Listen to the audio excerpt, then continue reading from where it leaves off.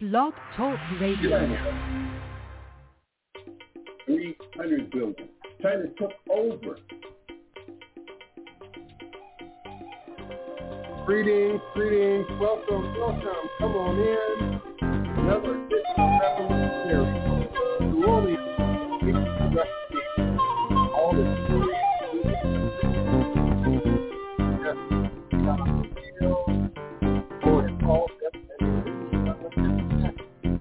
One of the great spots.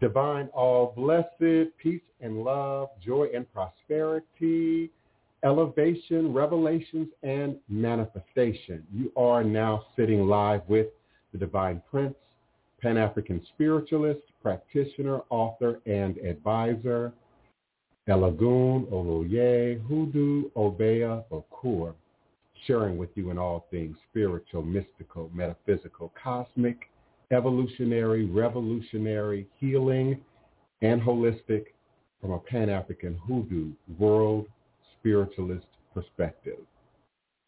Understanding that all is truly and indeed a blessing. If you can just see beyond the veils, for it is all just an illusion and a test of one of the greatest divine mysteries of this life cycle. This is indeed my constant prayer, my mantra, my affirmation and reverberation. It is my reiteration, and it is my ever-living reality. All as a blessing is crucial to the very foundation of my inner standing, my being, my walk, my work, my demonstration along this divine, all-blessed life path and journey. It is how I, the Divine Prince, make sense out of all that we're challenged with here in our daily existence on Mother, Father, Earth. And it is my personal place of power and inner standing, the place from where I begin, the place from where I realize and crystallize all my endeavors, understanding that I and I alone create and co-create my divine destiny, and I alone create and co-create my divine, all-blessed reality. And so it is. Ashe, Asheo, Ashe. I greet you this Monday, April 26, 2021, live. And of course, my cousin is also here with me, the co-host, Chief Priest Baba Awo, Oloye Ifawole, Oladeji Ifantade, Chief Priest of the Ile Isheshe Oladeji Inner Consciousness Spiritual Center in Oklahoma City, Oklahoma. And we encourage your support and your participation, indeed, for this very important broadcast. I had a number of reasons for wanting to address mental health today, and particularly from the perspective of men's mental health. And I want to start by sharing some things that are happening, that are going on here in the city of New Orleans. I didn't want to make a big deal about it. I didn't want to sort of broadcast it and sort of start a trend, if you will. But we're finding some oddities in our community. First, Congo Square. Dead carcasses, dead animals at our ancestor tree. We didn't invite this. We didn't ask for this. We don't support this.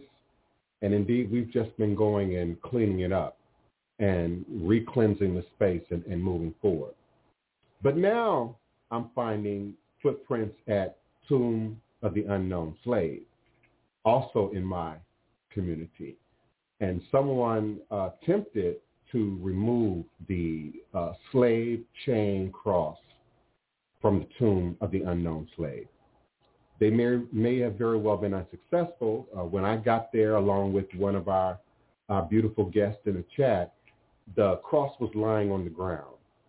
So I tried to reposition it, stand it up, see if there was any way I could sort of shore it up, and I was unable to do so. So we're going to correct that today. But let's be clear. I'm not the only spiritual practitioner in this community. I'm not the only voodoo priest in this community. I'm not the only religious figure in this community. I'm not the only activist in this community that's keeping a close eye on what's sacred to us. It was shared to me that this is an ongoing thing, quite possibly right now, throughout the country. Churches being desecrated, Black historical sites being desecrated. And of course, at this point, we don't know who just yet. We don't know what just yet, but we aim to stop it. We aim to put an end to it. This is not the community for you to tiptoe around in. This ain't the community.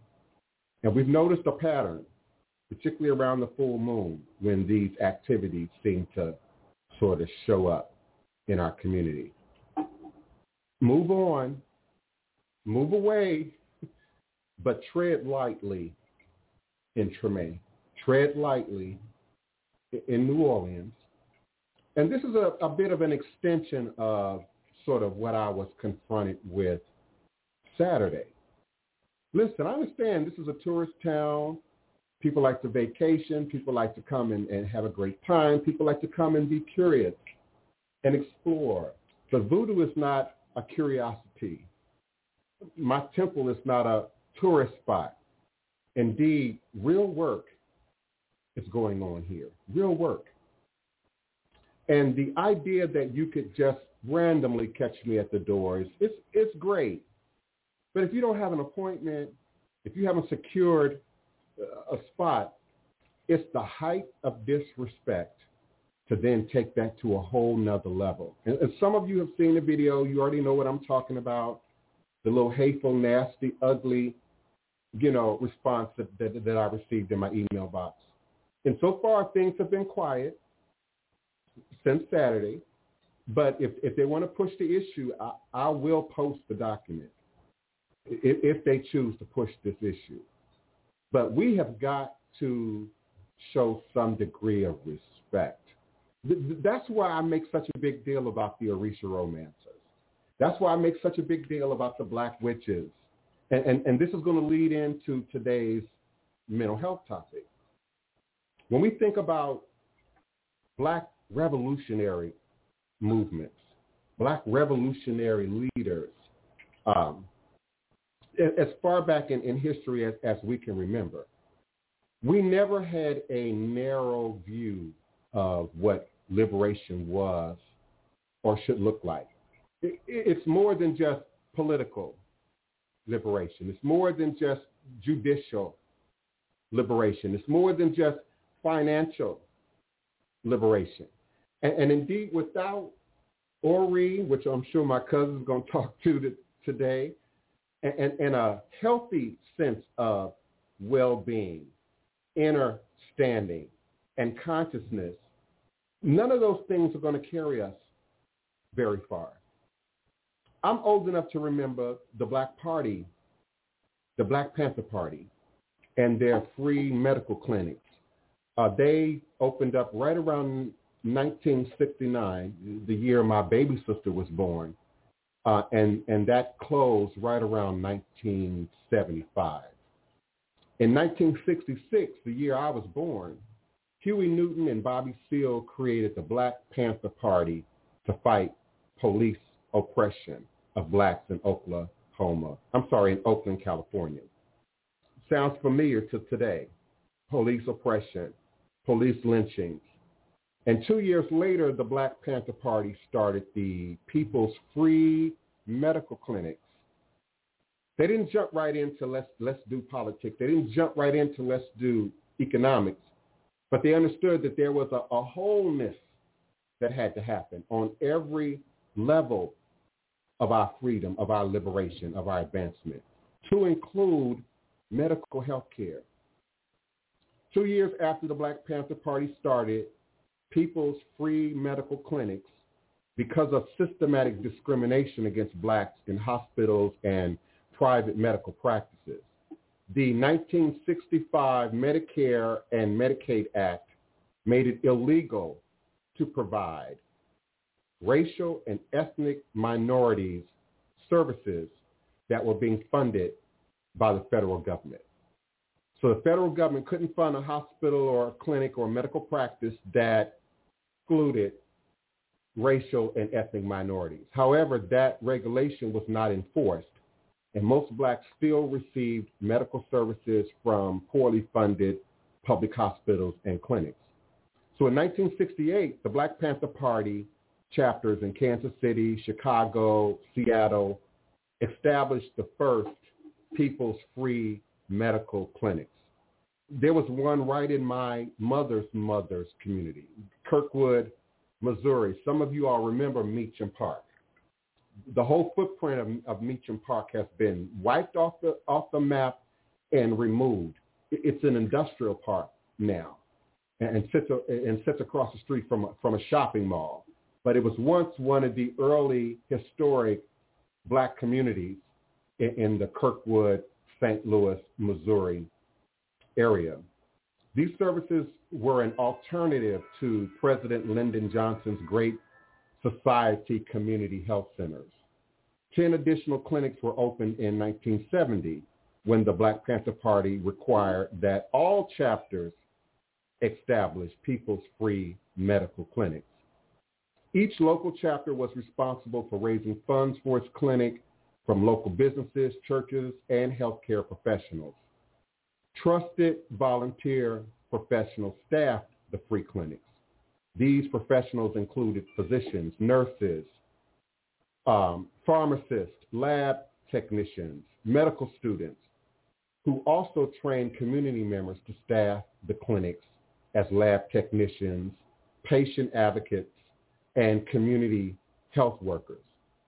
The People's Free Medical Clinics primarily provided first aid and basic services such as childhood vaccinations and screenings for high blood pressure, lead poisoning, tuberculosis, and diabetes.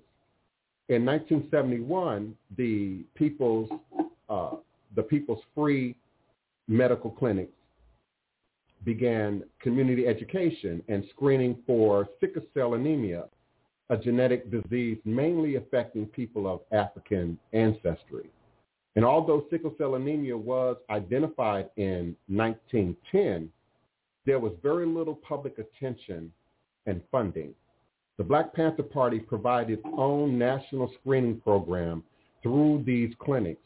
In fact, the party's widespread community education about sickle cell anemia and the government's neglect of the disease caused the U.S. Congress to pass the National Sickle Cell Anemia Control Act in 1972. The act created national genetic counseling, testing, and research to diagnose and treat sickle cell anemia. Unfortunately, the People's Free Medical Clinics were often harassed by city health inspectors, subjected to police raids, and had difficulty maintaining consistent volunteer medical staff. These multiple problems led to the gradual closure of all of the clinics, except for Seattle's clinic. Elmer Dixon, co-founder of Seattle chapter, secured federal funding so the clinic could continue as a freestanding clinic. And in 1978, the clinic reopened as the Carolyn Downs Family Medical Center, named for a dedicated Panther community organizer. The clinic is the only one of the 13 People's Free Medical Clinics established by the Black Panther Party during this 1969 to 1975 year time period.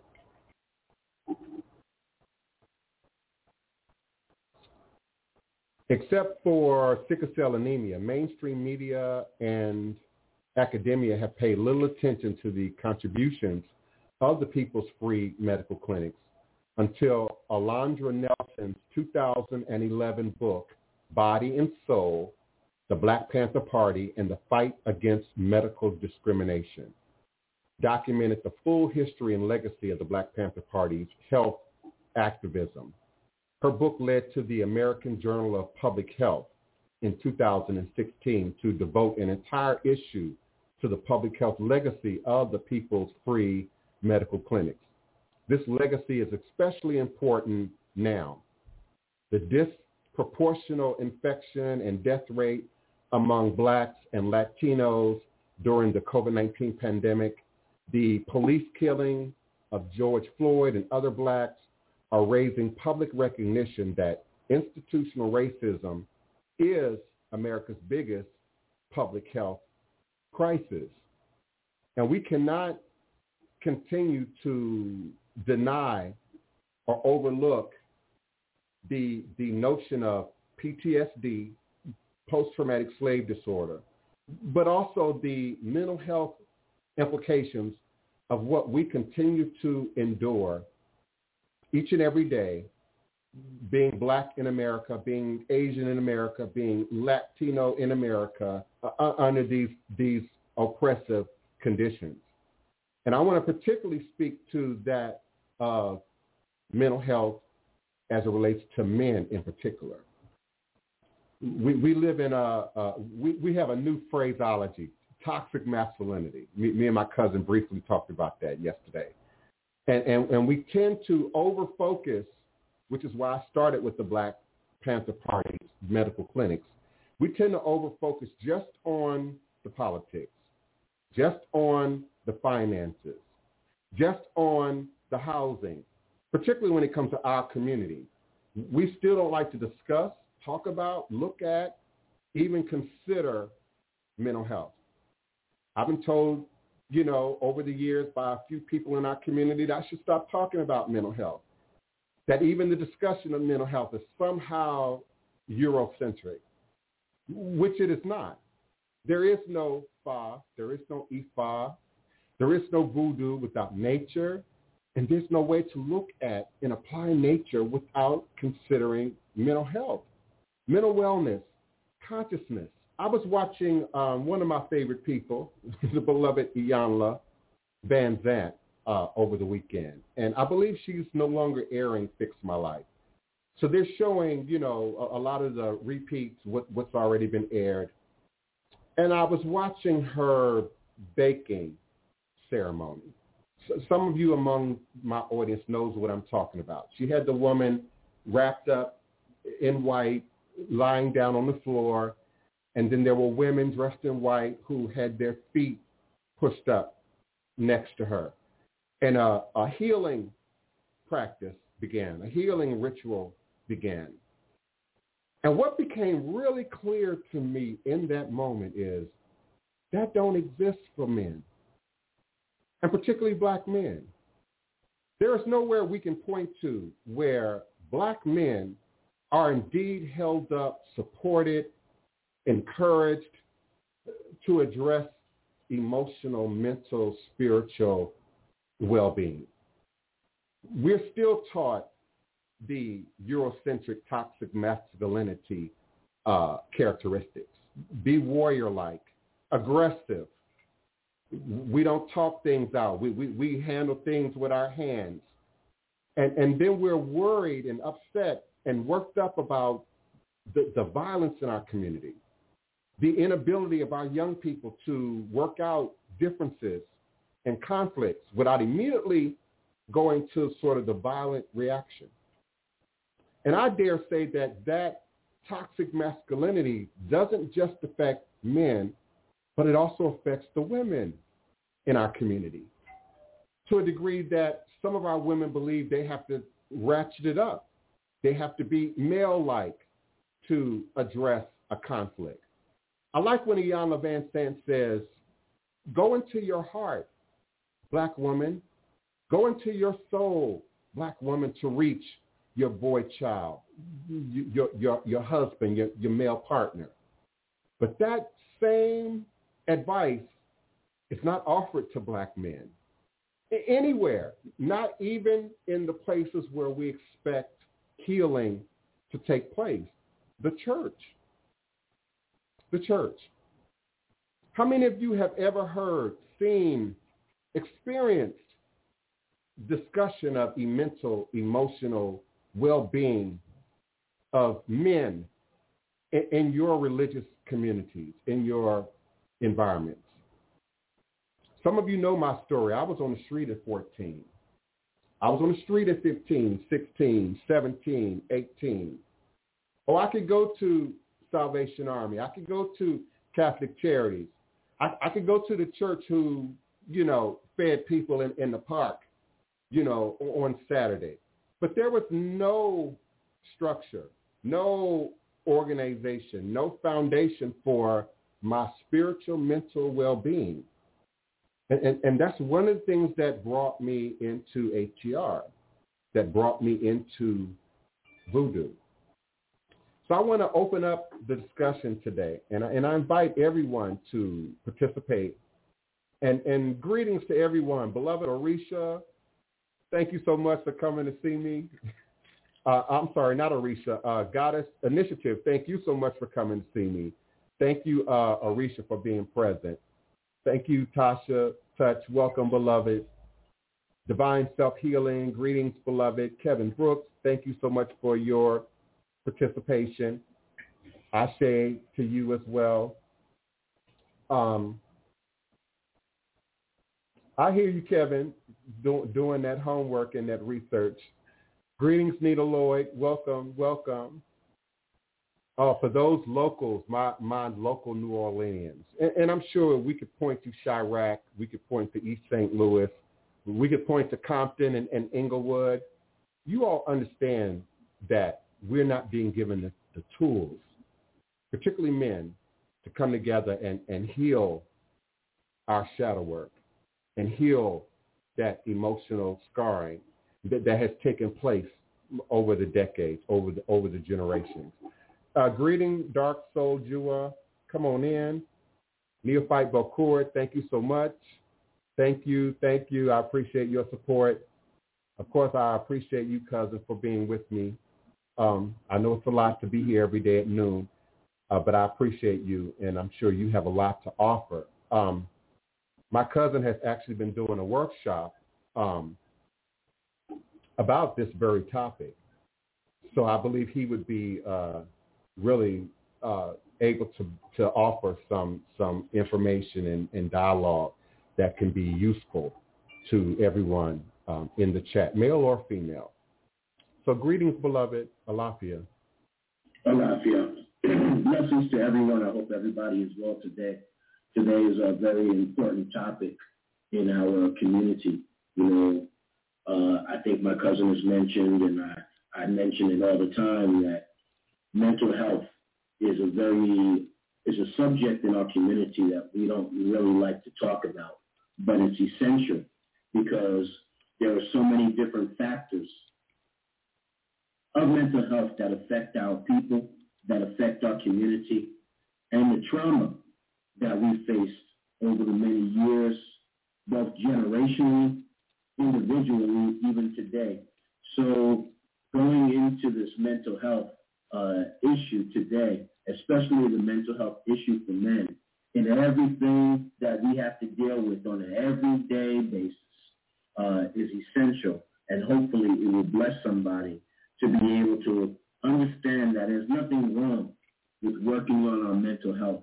That mental health work is very, very important. It's essential. And in our tradition of Ifa, it's done every single day.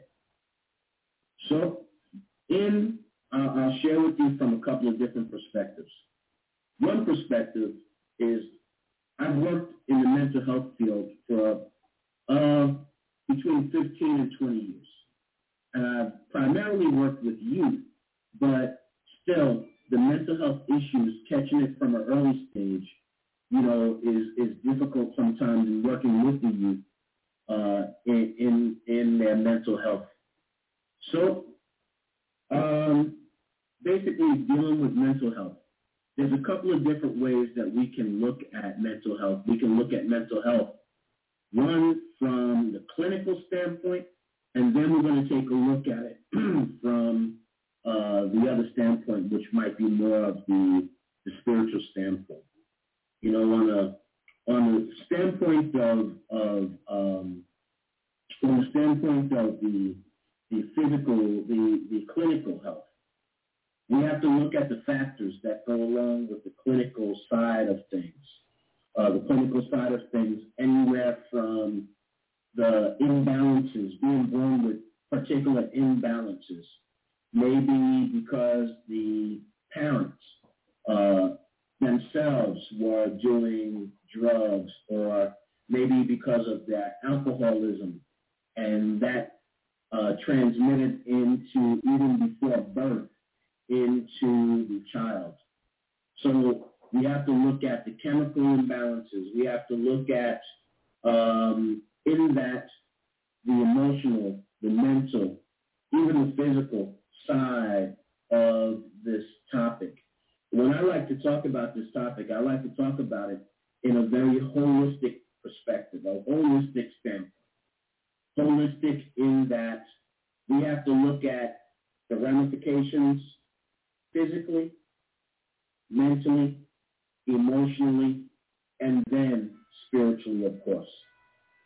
From a physical standpoint, there are a lot of factors that we have to look at when we deal with mental health. When we look at a person in their mental health challenges, and a lot of times in working in the field, you have two sides of the equation. One side we call as the therapist, and then the other side we call, like what we say, program.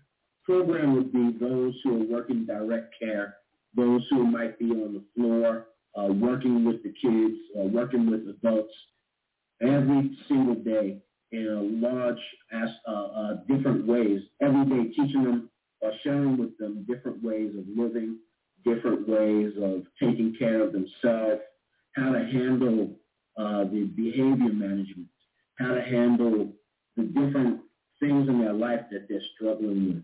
And then on the clinical side, you have that side which is working on what do we do clinically in therapy sessions, maybe in adjusting different medication, in behavior management. And then if both sides are working closely together, then both sides then will begin to bring forth the benefit to the people that they are working with. So we're looking at it both from a clinical standpoint, and then we look at it from a program standpoint, and then in both of the combinations, every day there was the clinical side in meetings with the program side saying, with this particular person, we need to deal with these factors. What factors might they be? It might be the factors of their growing up. In working with kids, I worked with kids that were taken from their houses because of the behaviors and the safety factors that came from the adults in their life. So therefore, not just did we have the emotional challenges and struggles and things that went along with the kids, but we also had the things that went along with their families as well, their backgrounds, their histories, what they had to see, what they had to endure, from anywhere from a child that's been locked in a closet to a child that's been physically abused, to a child that's been mentally abused, to a child that's been sexually abused. Every single aspect of these equations then went into some of the challenges that they faced in their behaviors, even in their eating, in the various hygiene habits, all of the above. And when we look a lot of times at people that have mental health challenges, we sometimes don't look at those other factors, and thus, in our mind, we're not showing grace to those who might be dealing with these factors that we don't know about. So when we have the meetings, or when we had the meetings would say, you have to then look at this kid had a family, he was mentally abused, he was sexually abused. And now we have to deal with an individual program or methodology that will allow for that particular individual to go through things that are necessary for healing. So now we have to look at the people today that are going through a lot of the mental, emotional challenges. And we have to look at factors or realize that there might be factors that we are not even knowledgeable about within the life of that person. So when we're watching them and they're going through maybe emotional breakdowns, then, we have to be able to, those of us that worked in the field, we know, one, we have to show patience. If we want to be able to communicate with a person at the apex of their challenge, we know maybe that's not the right time, and we have to just sit there and be patient and allow a person to kind of be able to taper it down so we can communicate with it better. A lot of people today, it's a challenge because people are talking about, they watch every day the challenges of people with mental health, And because other people don't understand them, here they are getting in situations maybe with law enforcement, where law enforcement doesn't have the necessary tools and understanding to deal with situations and de-escalate situations. I watched something yesterday. I cannot remember the young man's name, but it showed everything from him going into the store, and this was before pre-mask time. He was wearing a mask. Somebody called the cops, told the cops, this guy looks suspicious. He's walking from the store, paid for the stuff in the store, did everything right, wasn't doing anything wrong. He just had some emotional challenges. He started walking down the street towards home. He was stopped by the cops. And because the cops didn't have the tools to even kind of put in their own mind, this person could have some emotional issues, they're doing what they do as cops without the thought of how do I de-escalate somebody with a possible mental issue. So therefore, the situation got to a bad place, and they laid hands on him, and now the young man was in the hospital for a period of time. We have to do better in understanding and working with people that have mental health challenges and struggles. So, anyhow, we start off every day. And we've talked about Ori before, but let's look at Ori in the manifestation of mental health. Working with Ori every day is an essential aspect of the Ifa tradition. In working with the cops, not working with the cops, I just saw my cousin's thing pop up. In working with our Ori gives us the opportunity to bring clarity, to bring ease, to bring illumination in many different aspects of our life. Our Ori, we say, is our first God. Our Ori is that which we were born with, the most important Orisha. It is our Orisha. It is the Orisha that we came from Olorun, or heaven, down to earth with. And it is the first Orisha we work with before any other Orisha. We work with our Ori. What do? When we're getting up in the morning and we're putting our hands on our head and we're doing the prayers, we're asking to bring clarity. First, we're giving honor to the Creator for another day's journey, another day in life, another opportunity to be blessed, to be a blessing to others, as well as to move forward in our life in alignment with the destiny that we've come here to fulfill.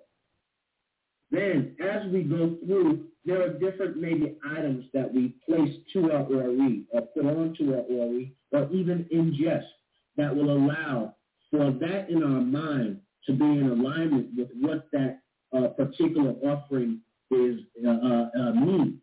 Or if we look at some of the basic offerings and we look at maybe water, everybody has water. Water is that which brings coolness. Water is that which brings clarity. Water is that which is that essential aspect of our health. Mm-hmm. Much part, 80%, 90% of our body is water. So we ingest the water, and we may even pray into the water. We pray into the water so that when we're ingesting the water, in essence, we're ingesting that which we are praying to manifest. We can look at coconuts. Coconuts then bring a coolness, very much a coolness thing. And we can use that, we can ingest that, we can put that on our head. We can use honey and ask that the honey, as we ingest it, we put it on our Ori, that manifests the sweetness of life. Sweetness even in the times of bitterness. Sweetness even in the times that we see nothing but challenges and struggles and everything in our life. The gin, to bring good things to life. Those are just some examples of what we use to place on our Ori or to ingest so that we can manifest what we're praying about. So when we're looking at Ori and we're looking at mental health is not born with these challenges. It's not born with the challenges, because if you're born with the challenges, then sometimes it takes a combination of Western perspective for the medicine to get the balance, to get the chemicals to balance out, as well as from a holistic standpoint. Eating, our physical health, eating. What are we eating? What are we putting into our body? We say our health is our wealth. What are we putting into our body? Are we putting nothing but processed foods and junk? When we take a look at our elders and our ancestors, we're looking at people that went to the store and they wasn't buying all the time just some canned stuff. They were going, they were getting the fresh vegetables, and they were making fresh vegetables for their families every day. There was a lot less of health issues. There was a lot less of them making processed food. The food was fresh, even though it took some time. Of course, we were in a different time economically, but we're looking at what was done back then that allowed us to be in a better health condition. Now, when we look at our health, we're looking at these challenges, not just on the mental side because we're not eating well, but we're looking at the challenges in our mental health and our emotional health from that which we're intaking, not just from food, but from mental. What are we looking at on TV? What are we looking at when we walk down the street every day? What are we looking at when we're watching the news and every day we're facing the challenges of the possibility of another black man being shot down unarmed? What does that put into our lead? So that brings us to triggers, right? I know I'm kind of shooting around. It brings us to triggers, and I'll get back to that in a little while. Let's go back to the food. When we're dealing with food, we're dealing with the need for proper diet. Today, we also have the other things. A lot of people follow Dr. Sebi with the alkaline diet, and that's an awesome diet to follow. It's changed my health, especially with the CMOS, and sometimes we actually feel better before we see better. So we have to now look at what it is that we are taking in that will allow us to now have the nutrients in our body that will allow for healing. We have to then look at the emotional. We have to look at what things are we intaking emotionally. How is it affecting us as black men when we're seeing other black men all the damn time that are getting killed and unarmed, and then we're seeing on the other side where people of other cultures are in worse scenarios than our black men, and they are getting shown this level of grace with the police, with law enforcement, and everybody else. But the same situation could happen to a black man, and a black man's getting himself killed. What are we seeing? Well, how are we intaking that emotionally? We have to look at that in regard to our health, because it is intaking into us, just like we are intaking food. We're digesting, we're ingesting the emotional side of what it is that we are seeing and feeling every day. And a lot of times, because we are feeling these things every day, it becomes numb to us. And we don't even realize that these things begin to affect us back again to the physical side. Yes. Let's look at this from a black man's perspective and the struggles that many black men have. Black men have the problems with prostate. How? Why? Yeah, the black man has problems with blood pressure. Many people in our African community have the problems with blood pressure. We have the problems with bladder issues, because the prostate and the bladder and how they work together, you can have enlarged prostate and it affects the bladder issues as well. So now here we are, and now the emotional side of things, what we're ingesting emotionally every day, how we're feeling having to go out of our house. And just like the Jaheim song, where he talks about, just in case I don't make it home tonight, every single day, every single time that we step out the house, we might not acknowledge it, but we know that at any particular time, anything can happen. And we could have a cop on a bad day, and a situation happens and escalates when it never should have done that. So ingesting, what are we ingesting? And how are we dealing with it when we ingest it? What ramifications on our physical stuff are we dealing with when we ingest these things on a daily basis? So I know I've talked a whole bunch, so let me get back to my cousin. Yeah, that was great. I definitely want to give Chef Bougie and our phone caller an opportunity to participate. So Chef Bougie, if you give me just another minute, I'm going to open the phone line for area code 901. I think that's a Tennessee zip code. Greetings, beloved. Who's calling and where are you calling from? 901, did you have a question or comment?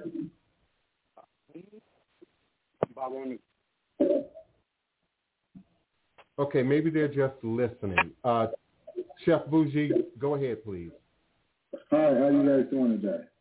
All is a blessing. Welcome. I'm honored to finally see your face. Great.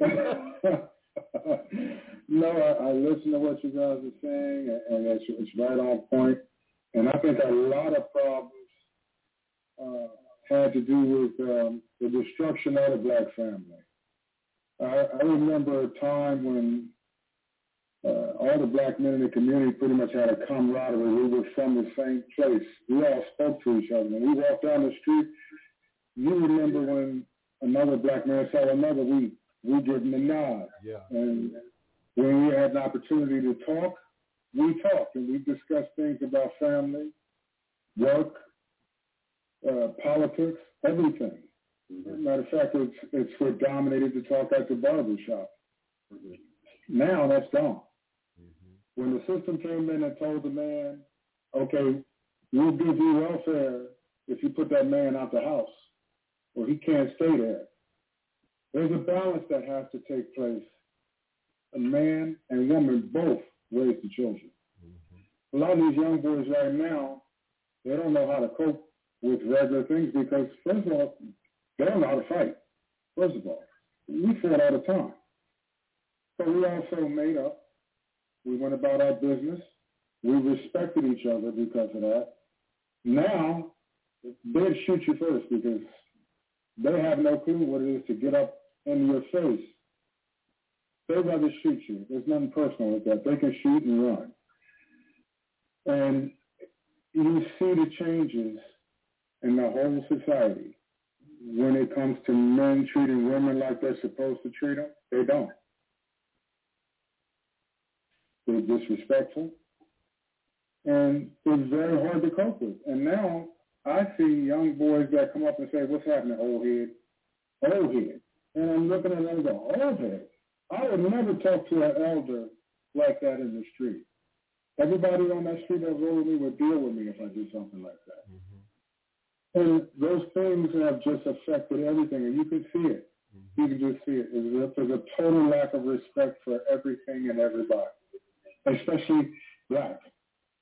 Mm-hmm. And the thing that I got that was most important when I was a kid coming up, my father let me know who I was, what I was, and what was expected of me. And he didn't take anything less than that. Mm-hmm. And, you know, that education that he gave me was fantastic. It was everything that I needed. Mm-hmm. And I gave the same thing to my son. My son now is a young man, 3 kids, wife, doing what he has to do. Mm-hmm. And I see a lot of young men that I encounter every day. When I talk to them, I can see in their eyes that they want as much help as they can get. But sometimes what I'm saying to them is foreign. They don't understand. Treat that woman first. Put yourself on the back burner and take care of your woman and your kids. Take care of that first. A lot of them are like, no, it's about me. I'm going to take care of me. To hell with everybody else. That mentality we got to lose. Yeah. And I like how you said, you know, especially in Chicago, you would get dissed if you didn't speak. You wouldn't dare pass a group of black men back in the 70s and not speak and not acknowledge their presence. Now, you know, and COINTEL probably plays a role in it. Now we're scared to speak. We're scared to look at each other. You know, everybody's looking a different direction. No one wants to risk an encounter. I also want to give area code 901. Are you with me now? Area code 901. On my phone line, area code 901. Did you have a question or comment? Okay, I'm going to assume you're just listening. Okay, and that's good. But yeah, that was expected. It was expected that you acknowledged other men. It was expected that you acknowledged other people. It was expected that you acknowledged elders. It was expected that you acknowledged children. You know, there was no way a child could have been violated on the block with us all out in the street back in the day. That would not have happened. It would not have been allowed. And so just as the government broke up the Black Panther Party and their medical centers, you know, that would have offered this service to us, I think there are still active forces today that would rather see us divided than coming together, that would rather see us angry and you know, on alert for war, rather than to see us in a space where we can heal ourselves and then heal our family, because that healing then radiates out into the rest of the community. Then your families are healed. Then your partners are healed. You know, then every child in the community is healed. If the Black man is allowed, you know, that amount of space just to heal and recover. We haven't had a moment to heal and recover since the beginning of enslavement, as far as I'm concerned. We haven't had a moment to catch our breath. We haven't had a moment to sort of, you know, recuperate. We've gone from one bad scenario to the next. And cousin, I heard you describing, you know, the latest police shooting. And I think you were referencing maybe the Carolinas. I could be wrong. The young man had his hair up in sort of a bun in the picture. And no, it was different. He had his face covered, and he went to a store, and he came out the store, and somebody called police on him. And I just can't remember his name. I just watched it yesterday in preparation for today. And I looked at the whole thing. They showed it from the time that he walked out the store. They didn't have it the whole way, of course, on his walk, but they had it then when the cops approached him. And we watched when the cops approach people. They're not thinking possibility or like a diverse possibility of mental health. They're automatically placing Black men in the thing of criminals. So their mindset then goes into a complete mindset of Black men, because we're looking at this situation when a cop comes to us, we already have it in our brain, this is not going to go well, or a deep possibility that it's not going to go well. So therefore, how we react many times takes it this step higher for ourselves, because we're looking at it for protection. You know, we got to feel like we got to protect ourselves from those who's supposed to be out there protecting us. But then we're looking at it, and for right now, I want to say, but it's probably not an accurate number, 7 times out of 10, we're hearing that, you know, this thing escalated, unarmed, didn't have to escalate. It could have been de-escalated, and then boom, here we go. And, you know, we have a Black man dead that didn't need to die because somebody didn't know how to deal with mental health issues and challenges. Mm-hmm. So then it's unfortunate, because I'm referencing a completely different scenario that has happened in just the last 24 hours, where a young man called the police, and then first got a ride home from the police from the store, then called the police back when he and his brother got into some kind of conflict, and then they came out and killed him. So I believe that was either last night or just yesterday. So we're now living in a time where this is happening every day. And it takes me back to the crack era, you know, when we first really began to be desensitized to murder and mayhem, and we got used to there being another murder, there being another killing. These all only impact and add a whole nother layer onto the PTSD and the mental health issues that we're already dealing with being Black in America. Mm-hmm. You know, then it takes me back to what was calling out for the defunding of police. I worked in law enforcement for a while. So even though I worked on the street, I was working more with the inmates and all that. The bottom line is, like, a lot of people have a misinformation of what defund the police is. It's exactly what we just talked about.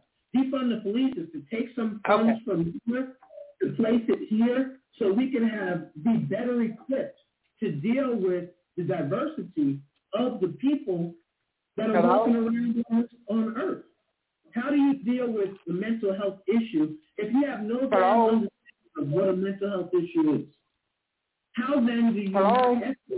Because you're going in there with a cop view of this person's already a criminal as soon as I step to him, rather than the possibility of maybe I need to just log on. I've seen stuff where there was a counselor working with a young man who was having a mental health crisis, and then the counselor got shot, even though the counselor was laying all the way on his back. Hello? How do you justify that? Hold on, Kevin. Okay. He's in the middle of his sentence. Hold on. We can hear you saying hello, hello, hello. Okay. Oh, no, I had to turn my YouTube off in order to talk on my phone. Okay, we appreciate you. Come on in, brother. We can hear you now. Okay. Is he through talking? Because, like I said, I can't see him, so I'm not able to look at him like I was at first. Oh, okay. It's okay. Go ahead. Go ahead and finish your conversation. I'm listening. I'm learning. Go ahead, Kevin, because you come from a psychology background, so your information is more than welcome. I definitely want to hear it.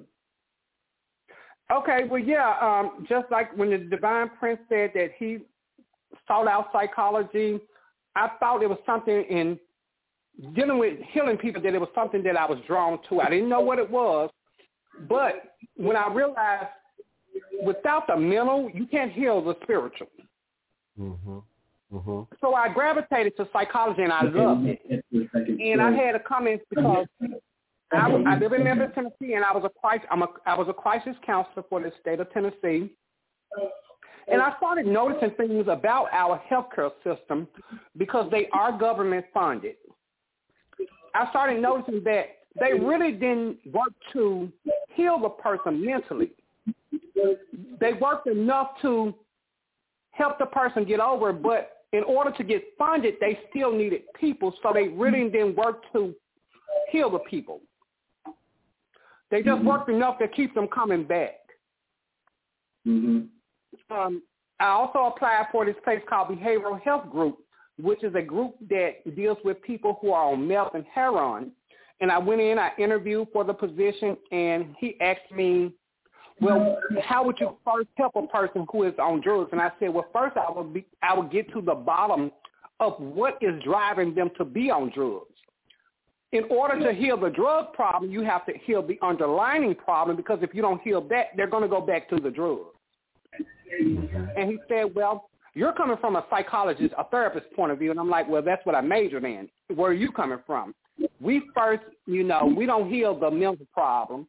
We try to work with the drug problem, but how do you work with the drug problem when you're giving them drugs, even though you're saying that you're helping them, but you're still providing them with drugs, saying that, well, this is going to keep them at the streets and not going for the drugs. But when that wears off, they're going to still go look for the drugs.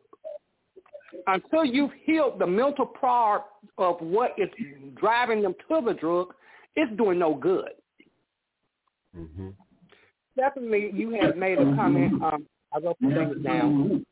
Some organizations are government funded, so they really don't try to treat the patient. They actually they actually use the patient for funding, because, like I said, without that government funding, that organization can't stay open, because, as you know, they are nonprofit. Right. And in order for them to get that funding, they have to have the numbers, which means they have to have the people And not all of those organizations are in for the best, what I would say, they're not in it for the person. Mm-hmm. And I agree. Me going into mental health, I was into mental health because I was in it for the person, not the money. Mm-hmm. And when I got in that field and I started working for these organizations, I was like, wait a minute. This is not what I signed up. I'm here to treat the person and help this person get better. You're in here to hold this person on in order to get funding. So, and Kevin, like you said, they really keep the bodies in the chair to maintain their funding. And you also, in the pharmaceutical industry, their goal is to keep you coming back to buy that prescription. Many of you know I'm a diabetic, and I'm doing well as a diabetic, but I still have to test my sugar daily. One box of these test strips costs $150 a month. $150.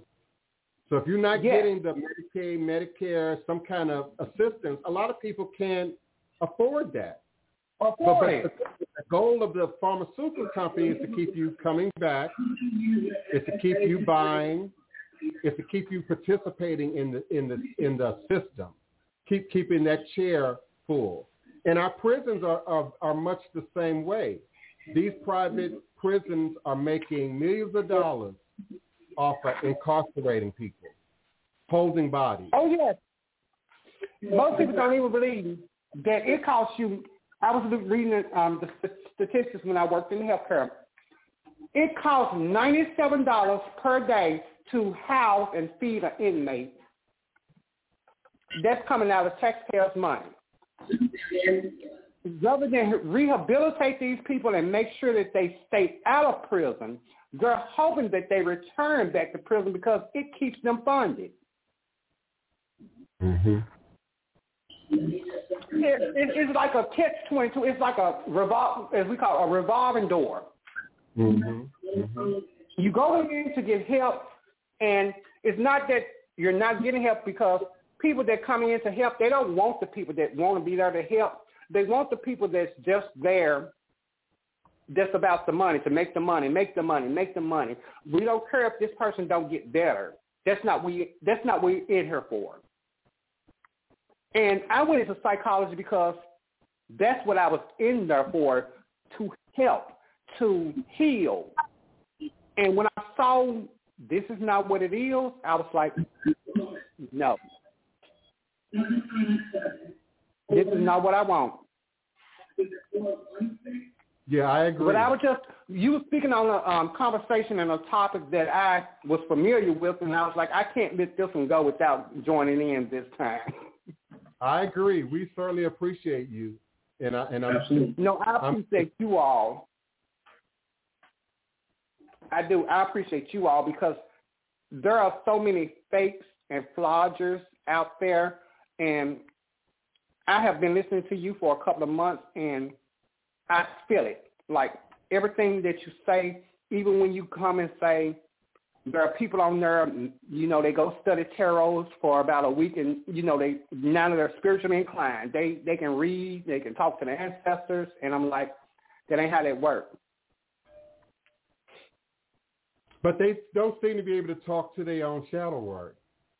Which is shocking to me. You can talk to the dead and the spirits, but you can't talk to your past. You can't speak to your future. You can't speak to that which is laying dormant and denied within.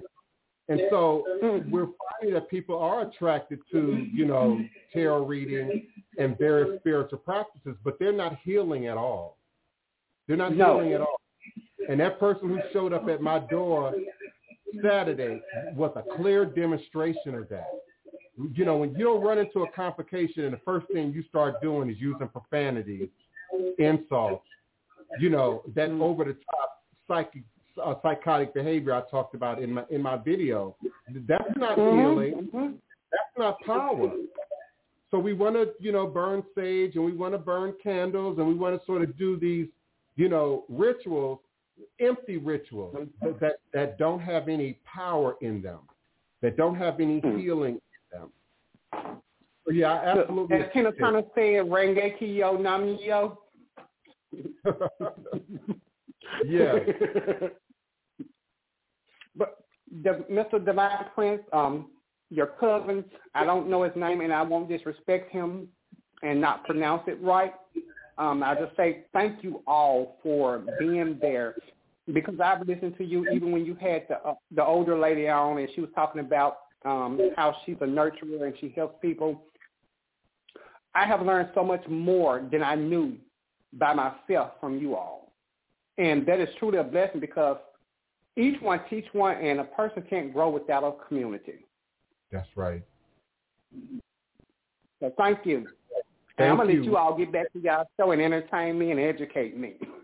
Thank you. We appreciate it. Always feel free to call in. And humbly I bow. Yeah. Thank you.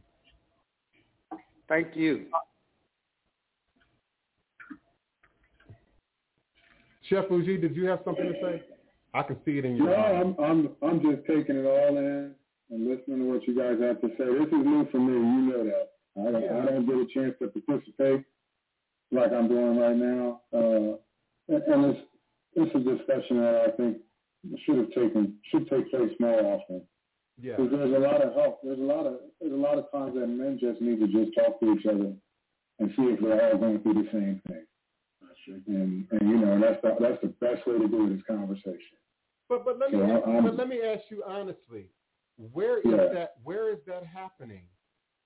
And how many of us know how to be present when a man does want to share, does want to talk, maybe might seem a little bit vulnerable, in that moment. No one's taught how to do that. There are no spaces that are carved out for that to happen. I've been accused of being a feminist, but there are far more communities coming together around women than on men. And I say it all the time. They would much rather we stay where we are, if not regress, to maintain power. Because just imagine what happens when we're healed, and then we can heal our families and our communities.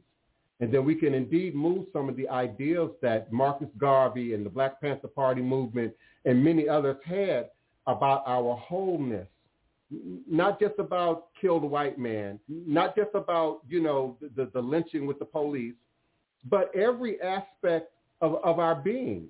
And so it doesn't end and begin with politics. It doesn't end and begin with financial, wealth and prosperity. No amount of financial wealth and prosperity is going to help us if our heads ain't right.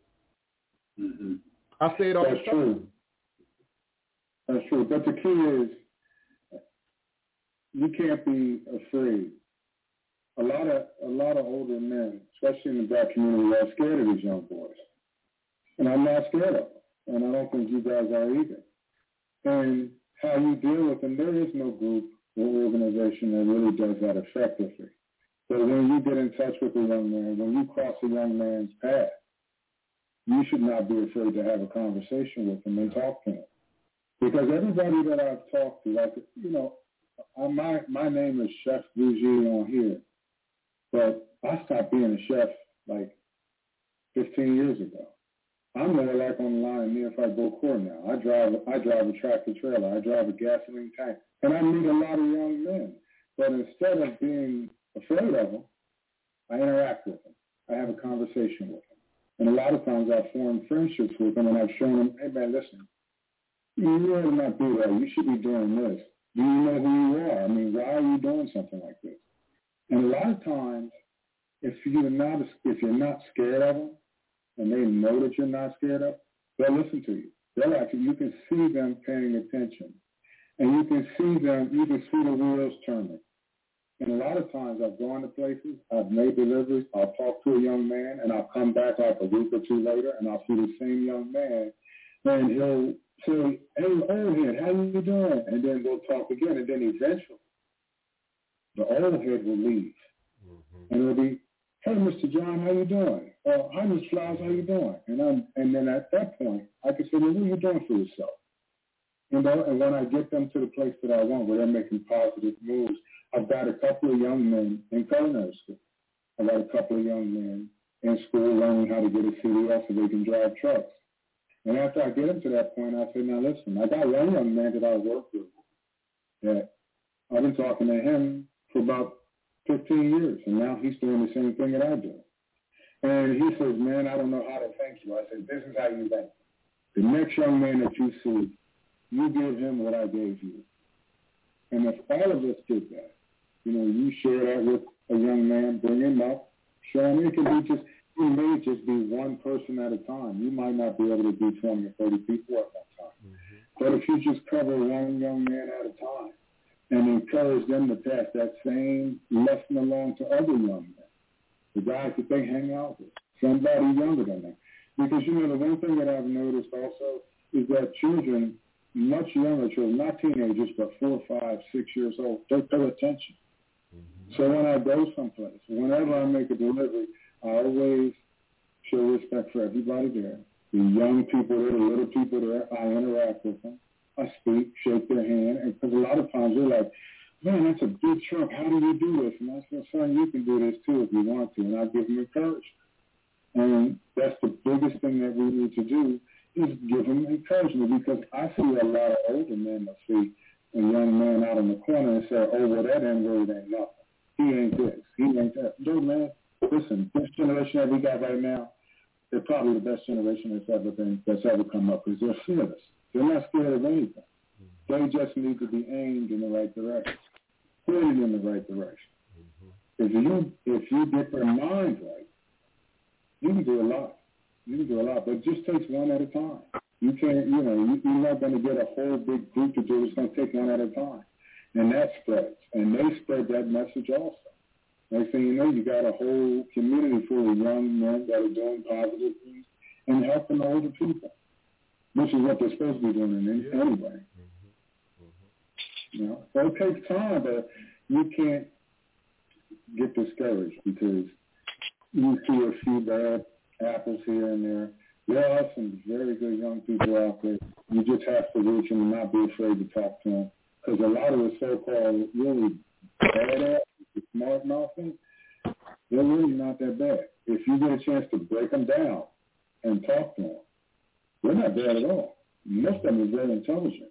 Mm-hmm. They just don't feel like they have an opportunity, and sometimes you have to present different opportunities for them. Show them, listen, you should do this like this. Just show it to them. They'll take it. If it's better than what they're doing right now, and they can see, and they can look at you, and you're giving them their advice, and they go, well, looks like to me he's doing all right. Maybe I need to try to listen to what he's saying. You know, a lot of them will take that information and run with it. So, but you got to give them a chance. You can't, when you see a young person acting a fool, don't run away from them. Don't act like, you know, I don't want to be bothered. No, you got to be bothered. But that's the same young man's going to crack you over the head a couple nights from now when you step out the house. So you better try to do everything you can to reach them, have the conversation with them, let them know who they are, let them know that you don't have to do this. You can do a lot better. Mm-hmm. But it's going to require some work, but you can do a lot better than this. And get out into the community. One of the things I love about New Orleans is our street culture community. And what I mean by that is our brass bands, our second lines, our masking Mardi Gras Indians, our baby dolls. And so you see us in the street almost every day. Some of you saw some photos and videos I posted from a second line this weekend. Everyone is there, from the highest to the lowest, from the most educated to the least educated. And those brass band musicians have an opportunity, even the youngest one, to pull up the next one behind and bring them into something, teach them something that's not only a viable skill, but shows them that there are another alternatives to just hanging out on the stoop, hanging out on the corner. Goat Rider, I believe with you. I just believe that's a two-way street. I think both the elders may not necessarily, be able to get out and reach But some of our young people are not always willing to listen. And I get that a lot in the Black Witch, Orisha romance community. They're not trying to hear elders. They're not trying to take sound advice unless they bump their heads. Now I have them come back and say, oh, well, this happened and now I need help. Okay, so you have to then be present, to help. But I agree with you. We've got to get out into our communities more. I feel privileged to live in New Orleans. I don't know what's happening, in the community in Chicago anymore, or in St. Louis or in Philly anymore. But indeed here, you have that opportunity for the older generation and the younger generation to come together over culture, tradition, performance. Trombone Shorty has given an opportunity here in town for many young people. Some of you watched the award ceremony last night. Bashay won an Oscar last night. Young man, he don't look a day over 40, and has an opportunity to demonstrate, that we have options. There is another direction you can go. There is a way out of this community. But as long as we're not, as parents and leaders and elders, considering our own mental health, spiritual health, overall sense of wellness and well-being, that is then being passed down as lineage to those who follow behind us. Area code 404, your line is open. I believe that's Wisconsin, right? No. Or is that Georgia? It's Georgia. Okay, greetings, beloved. Who's calling? Where are you calling from? This is Shamakia Rothschild. I'm calling from Atlanta, Georgia. Okay. Greetings, beloved. Hey. How you doing? Alafia, much love and appreciation for the topic at hand.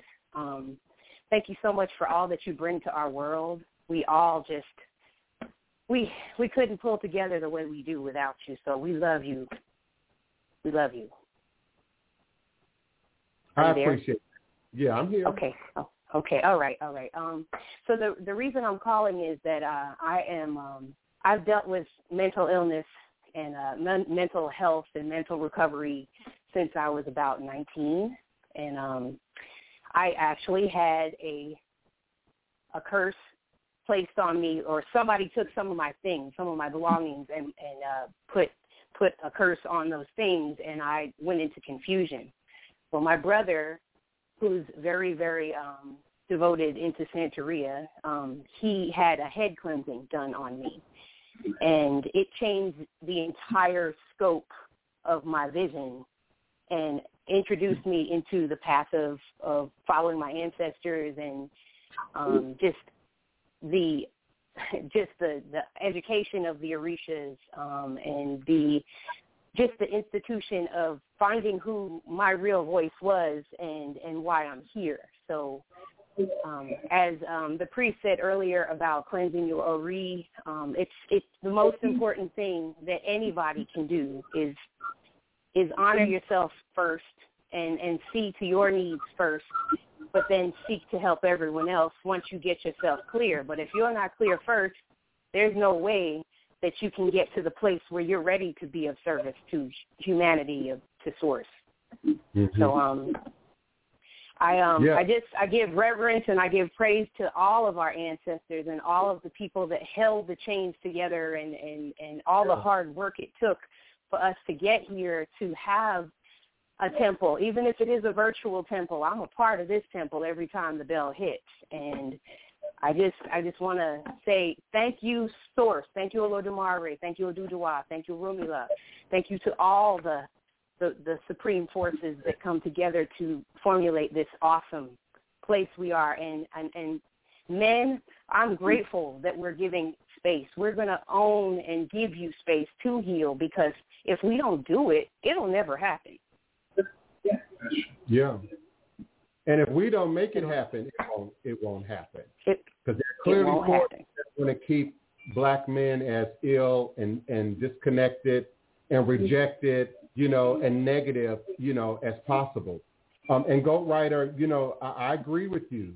The church, it's still the go-to sort of place, and that would be all right if our needs were being met there. But I'm not saying our needs are being met. I'm not even hearing mental, spiritual wholeness even being preached, from the church. And I agree with Shamathi. If your head ain't together, nothing else can be. Nothing else will. So I agree, absolutely. We need your ORE has to consent. It is your ORE that holds the destiny that you have, right? So then if things are in alignment with your ORE, then your ORE will consent, and then you'll see the blessings, the manifestation of blessings, healing, all of that to start happening for you. Yeah, that's right. Some of us go right and don't even believe peace is obtainable. And we hear that a lot, particularly when we have, elections, political conversations. People feel the most safest, I think, under the guise of those conversations to sort of reveal their shadow work, their disenchantment with church, their disenchantment with the government, their disenchantment with white people, their disenchantment even with black people, with ourselves. And so we've just given up. And so I'm not going to make any excuses for those elders who are, hugging the couch. But even as you said, you all are living in a very different climate than maybe my cousin and Chef Bougie and I, because we got a little white here. And of course, our parents and those who came before, men were not expected nor taught to be emotional in the 60s, in the 50s, in the 40s. They were only expected to work, pay the bills, maintain the household, if they even received that message. So we have to understand that even the elders are suffering from unresolved shadow work, unresolved spiritual work. And they might be even less likely than your generation and those underneath you to seek help, to seek some kind of guidance. We see that on Iyanla Vanzant's Fix My Life all the time. When these older, the fathers and the grandpas come in, and she has to sort of fall back on an old school traditional way of communicating with them to sort of get them past that, that velvet rope from back in yesteryear, and then bring them into a place where they can indeed seek that healing. There was no Ibori in the black community 30 years ago, 40 years ago. There were very few people who even knew what E5 was, in the 70s to any great degree. So we're all sort of experiencing now a new time, a new era where we can learn a new way of addressing, these issues, these blocks, and remove them so that they don't then continue to pass down to the next generation. That's one of the things I love so much about Chef Bougie and Arisha. They're determined that it won't be their kids or their grandkids or anybody that comes after them. It stops right now. I like to say we have an opportunity to end all of those generational curses right now with us, with those who are hearing, who are seeing right now, and not let that continue to sort of roll downhill. I was taught shit rolls downhill. Yeah, it does. But at a certain point, you have to take responsibility for your own mess and call order into your space. And if you call in, if you have no idea who Obatala is, that clean, cleansing, white space, that everything, the backdrop for all order, we call that into our space, into our Ore, and the coolness so that we can see with a level head, with a level mind. You can't create anything if there's just disorder, chaos, and all kinds of terrible disrespect and people calling people's names. And when I saw your video, I was like, yeah, there's some rough, terrible stuff out here that, it needs to be addressed. And we're calling it to the carpet now. Yeah. Because these are things we have to look at. It's real. And Shamaka, we've been told not to air our black laundry in public. but I feel I need to say this.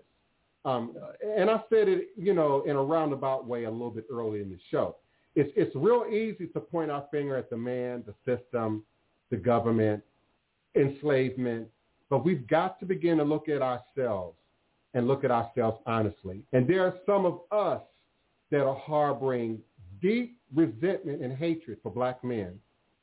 And so you can't wait for an opportunity to feel disrespected and pull out your knife. You can't wait for an opportunity to feel disrespected and have him locked up.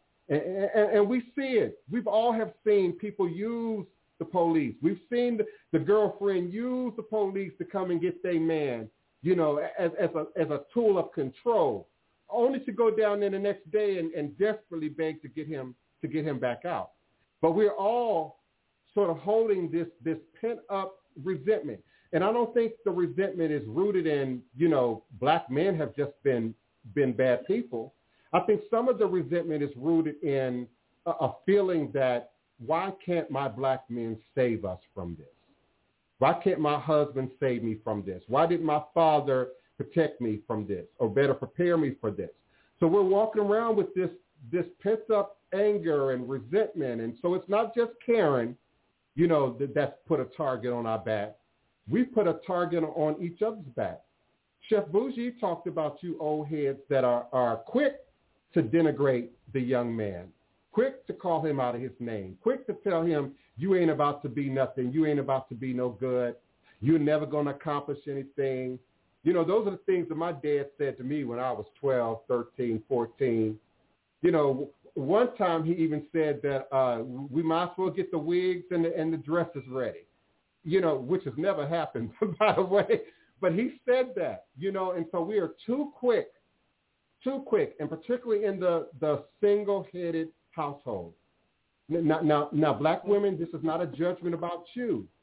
But if you are upset about the dad, you are upset with the father of the children, you upset with the husband, we're too quick to take that out on the children. We're too quick to take that out on the boys. We're too quick to say, oh, you just like your dad. And the kid ain't but 10. Ain't but 10 years old, but you already saying you just like your dad.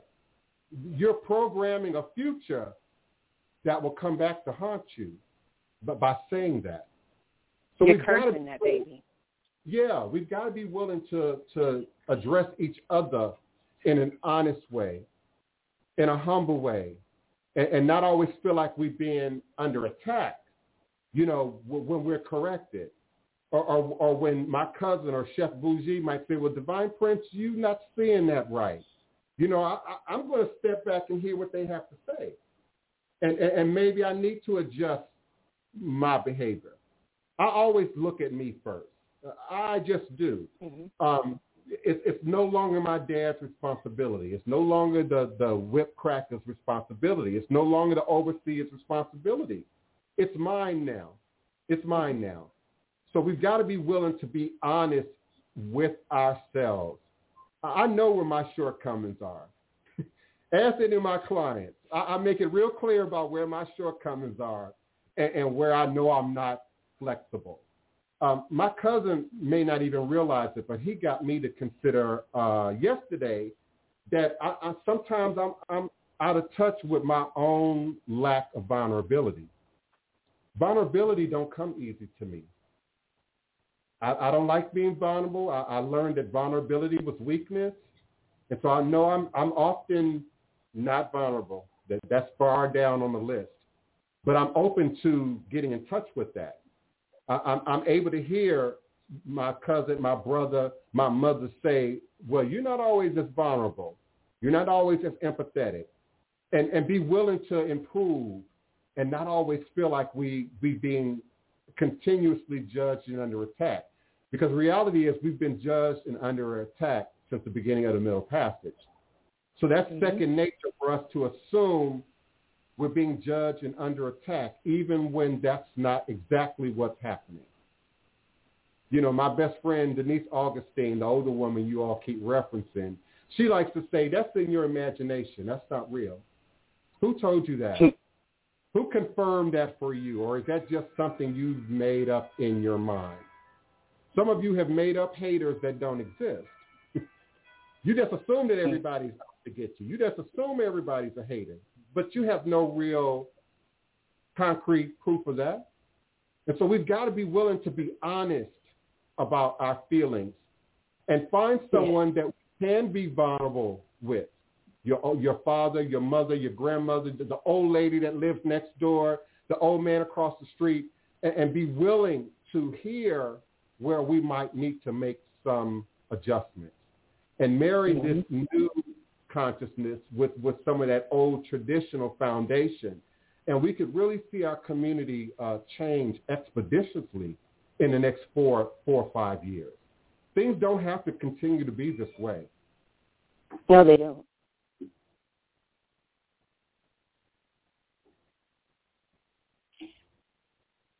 Come on now, enough of us in here. Well, there's something that's on my heart that I need to say out, is that there's something that comes from church that they don't talk about enough, and that the temple comes from within. The temple is within, and that resonates with me, that our Ori is our temple.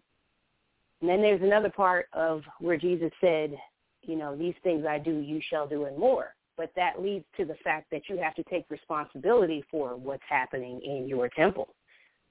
So it's taking ownership of your shortcomings. It's giving grace to the fact that everyone has those shortcomings. We're all a part of everyone's healing process. But to really help others heal, you have to really take a gruesome look in the mirror at yourself and recognize, I have a short temper. I have a short fuse. Well, why is that? What happened to you that caused you to have that? What's been building up in your space that needs an outlet? So when you say find somebody you can trust and that will let you show your soft belly or your vulnerability, it's super important. Even if it's a text buddy that you have or a friend that you call that's 1,000 miles away that you can trust, find that person and do that. Work through it. Ashe. Ashe. Ashe. Ashe. A lot of it is going and finding your root. What is the root of your thinking? What is the root of your acting? What is the root of why you believe in the way that you believe? What is the root in your understanding of why this affects this? What are the triggers? What triggers this particular feeling within you? What triggers this particular action? What triggers these particular words to come out of your mouth? What is it that this particular thing, word, or whatever it is that somebody has said, done, acted, that caused you, that triggered your reaction? So we have to look at triggers as well, because the triggers sometimes manifest a behavior that makes a situation worse rather than better. So therefore, we have to look at our behavior management. How are we managing our actions? How are we managing our thinking? How are we managing when we think something that's really difficult? How then do we manage that thinking so that it doesn't manifest in behavior that's going to be destructive? All of these things for myself is about Ori, but it's about being able to manage your behaviors, manage your thinking, and not allowing your thinking to overtake your wisdom. Just because I feel this way, it might not be that way. So therefore, I have to investigate whether my thinking is in alignment with truth, with the actuality. Mm-hmm. And then that means that I have to be able to slow down. We talked about Obatala. Perfect example. He's the owner of Ori. He is the one that Illuminati sent down here to create the earth as we see it, right? It is Illuminati. Obatala, the white that brings the purity within us. And so our life then is meant to try to embrace and embody the purity that Obatala holds.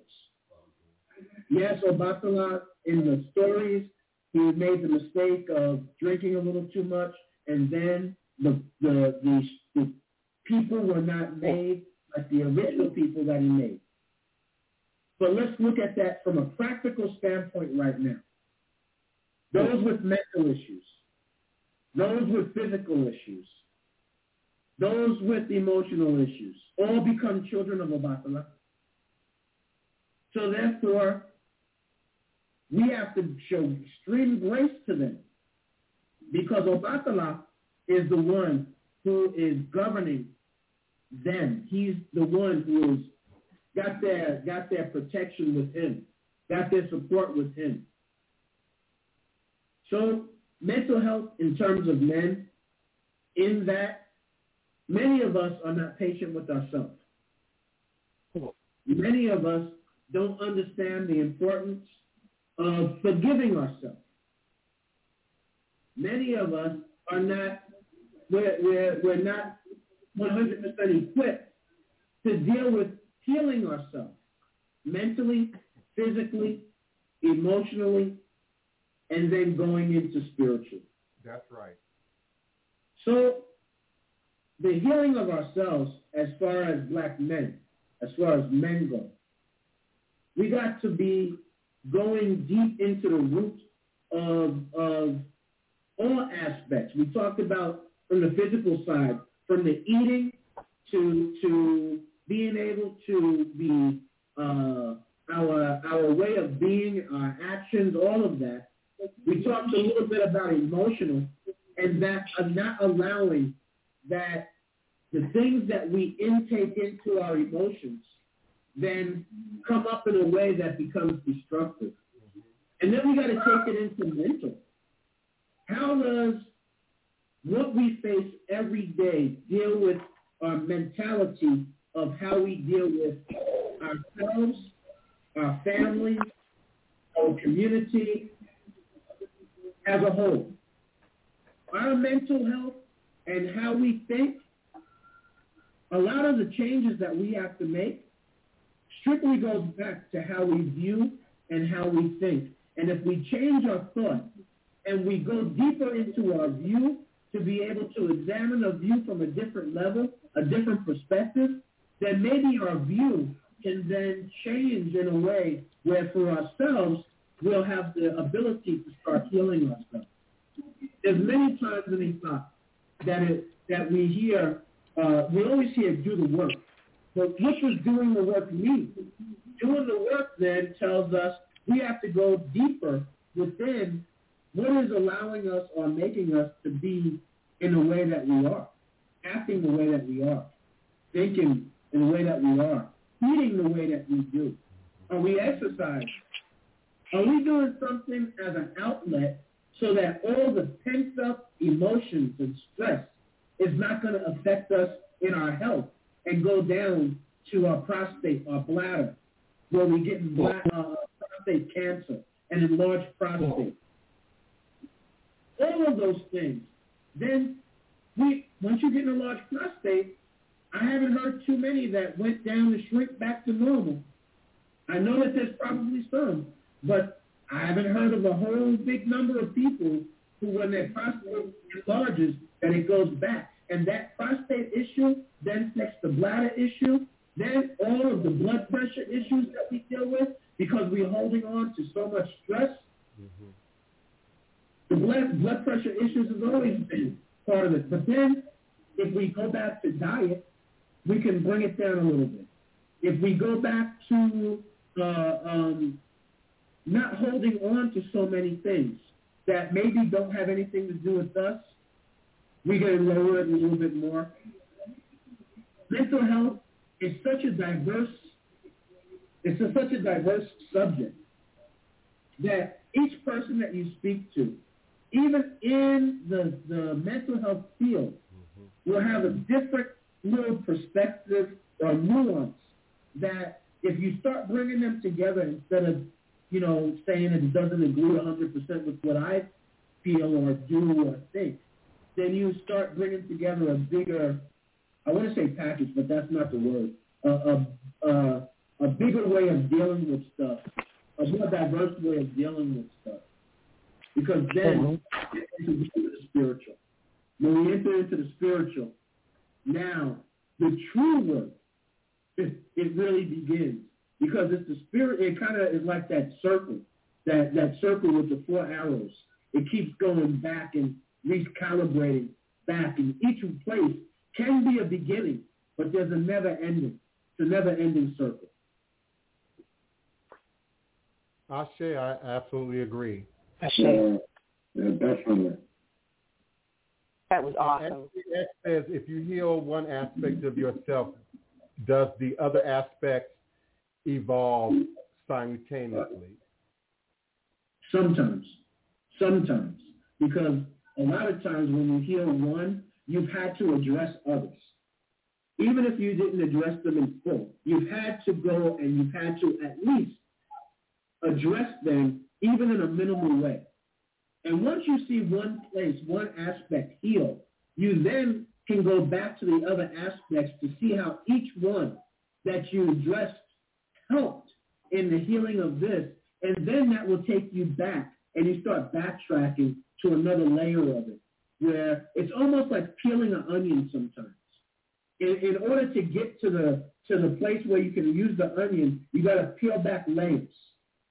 And then we have to peel back layers sometimes of our mental health issues, of our physical health issues, of our mental health issues, and even our spiritual health issues. Yes, Ashe. Anthony X, I'm familiar with the chakra system, but I think here in the West, and I've said this on previous shows, we tend to compartmentalize. And so we've taken chakras, we've taken yoga completely out of the rest of the cultural ethno-traditions of that region. Meditation, working mantras. And so ultimately it comes back to your head. I think we look at chakras as being something, the kundalini that rises up and it starts, at the base of the spine. But you can't even start that process if your head is not in it. As my cousin said, if your ori doesn't allow it, no amount of over-focus on the first 6 chakras is going to really have an overwhelming effect on you. If your head is not there, if your consciousness is not a part of that process. So I believe all things begin and end with the head. All things. Whether it's a diet, whether you're trying to, bulk up and develop muscles, it's still got to start with your head and how you dedicate commitment, discipline, of course, the holistic aspect. What are you eating? What are you drinking?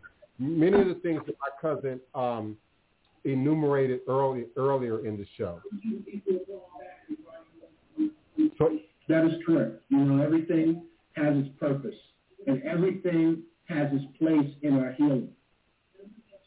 A lot of it, when we go into the level of the spiritual healing, it's all of those other aspects that we talked about that come through in the spiritual healing.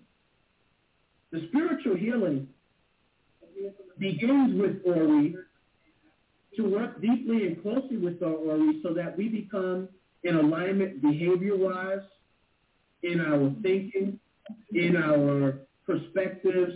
Even though our perspectives could be different, we all have different perspectives.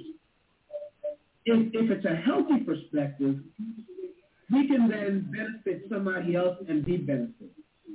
So our spiritual healing comes in, how deep are we willing to go to know ourselves and to feed the divinity within ourselves in a positive way. We then can bring and manifest our inner divinity to a place where it illuminates so strongly outside that people see that we are living this thing To live this thing means every walk and every step that I take, I'm trying to do it to better myself, which will then better my community and those around me. So how do I do that? Maybe for me, it is a closer relationship with Oludumare, with Orisha, with my ancestors, so that when I step, I'm stepping knowing that my ancestors are stepping with me. When I take that right foot and step forward, all of my ancestors are on their right foot. When I take a step with my left foot, my ancestors are stepping with the left foot.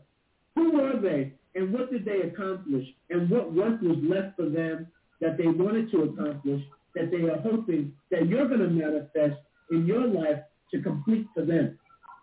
So therefore, your relationship with your ancestors becomes essential in that something that they needed done will come manifesting through you from them, right? And then on top of that, you then have to also have what is it in your relationship with Ifa that's going to elevate your inner consciousness. The verses of Ifa give you guidelines for living and having good life, and for correcting the errors and mistakes that you have made, and then to be able to give you the prescription to heal those mistakes with people, with situations, with anything. And if you follow the prescription, you see healing in all aspects of your life. Yeah. So now, what are we willing to do? What are you willing to do spiritually to heal the things in your life that you see are not in accordance, in alignment, that are not kind of fluid, they're not in a good place, they're not in a good level? What are you willing to do? See, the first sacrifice, they always talk about sacrifice, but the first sacrifice is within yourself. The first sacrifice is, are you willing, even if you don't feel that you are wrong, are you willing to do the things that you need to do to make amends? To heal something that you value, because you see, if you don't heal it, it ain't going to get healed because nobody else is going to heal it. That's right. Are you willing to make the sacrifice that when you see that your body is not healthy, are you willing to make the sacrifice to change your diet? Well, the diet comes into what you're taking in mentally as well. So then, are you willing to change the diet where you're not watching TV all damn day and watching things that are not going to benefit your growth in your emotions, that is going to evoke nothing but negative emotions, and you're going to be angry, mad, sad, whatever, right? What are you willing to take in? What nutrients are you willing to take in? What are you willing to do? The sacrifice begins with you. In Irete Meji, it says sometimes we must put the conflict. What does it mean? Well, sometimes I got to take a step back from even my own arrogance, to take a step back to say, man, diet on, this diet is really causing me a lot of health issues. I need to go, let me try the Dr. Sebi diet, or let me try, taking some meat away. Let me try doing this, doing that, to allow me to start feeling better, or see if there's going to make a difference 3 months, 6 months. Put some time into the sacrifice. Sacrifice does not just say it's going to change right there and then, right there at that day. Sometimes it takes a while for the manifestation of the sacrifice to flourish. Mm-hmm. I've said a lot, so let me give it back to you guys. Well, you're right. When I turned 50 years old, I had to, it was almost like somebody snuck in my bedroom that night and hit a switch in the back of my head. And when I turned 50, within the first 6 months, I got diagnosed with high blood pressure, type 2 diabetes, that thing. All within 6 months. I was 345 pounds. Wow. Mm-hmm. Okay, so So you was a real chef. My mentality was different. Oh, yeah. My mentality was completely different. Now I'm at a spot now where I don't eat meat. I haven't had red meat in about, I guess, it's been years. I can't even remember it. And if I eat chicken, it's a chicken from a certain place. That's a small farm, and it's pasture raised. It's allowed to walk in the pasture. If I drink milk, that may be once every month. It's from a small farm. Mm-hmm. Since that time, I dropped 120 pounds. Mm-hmm. All of those. Congratulations. Went away. They left. My mentality changed. How I think about things, my understanding of things changed. And your diet is everything. And everything that I take in now, even if it's a fish or whatever, first of all, I eat nothing that's farmed.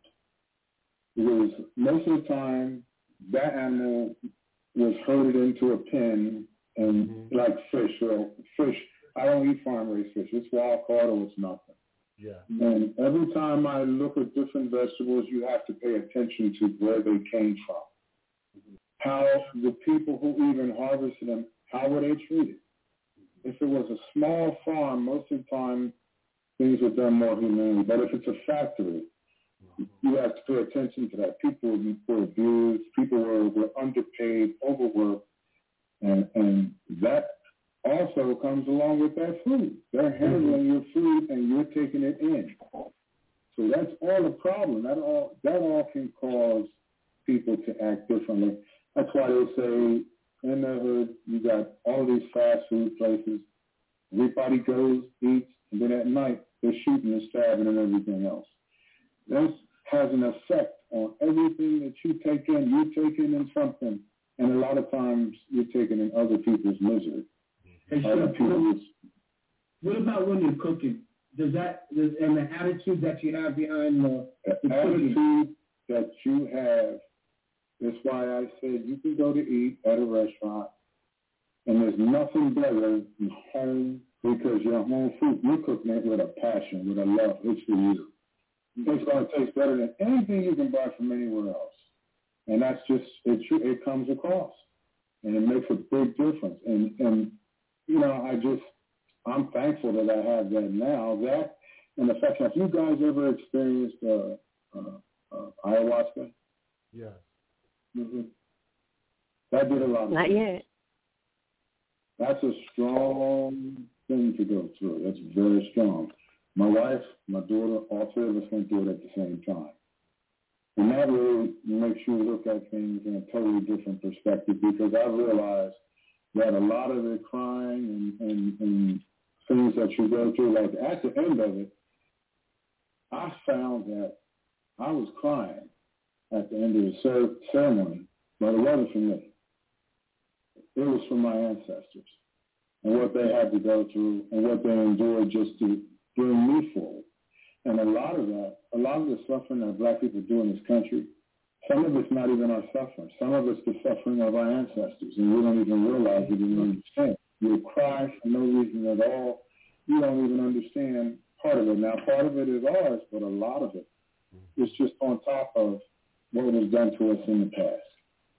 And if you don't find a way to purge yourself of that, to get rid of it, and the biggest key is, like you said, your diet. You got to change your diet.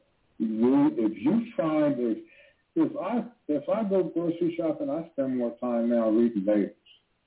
If I turn a box over, first of all, I don't buy anything out of a box anymore.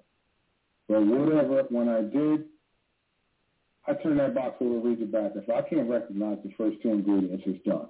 So if the first ingredient is salt, I'm finished. I'm done. Because those things they do you no good whatsoever.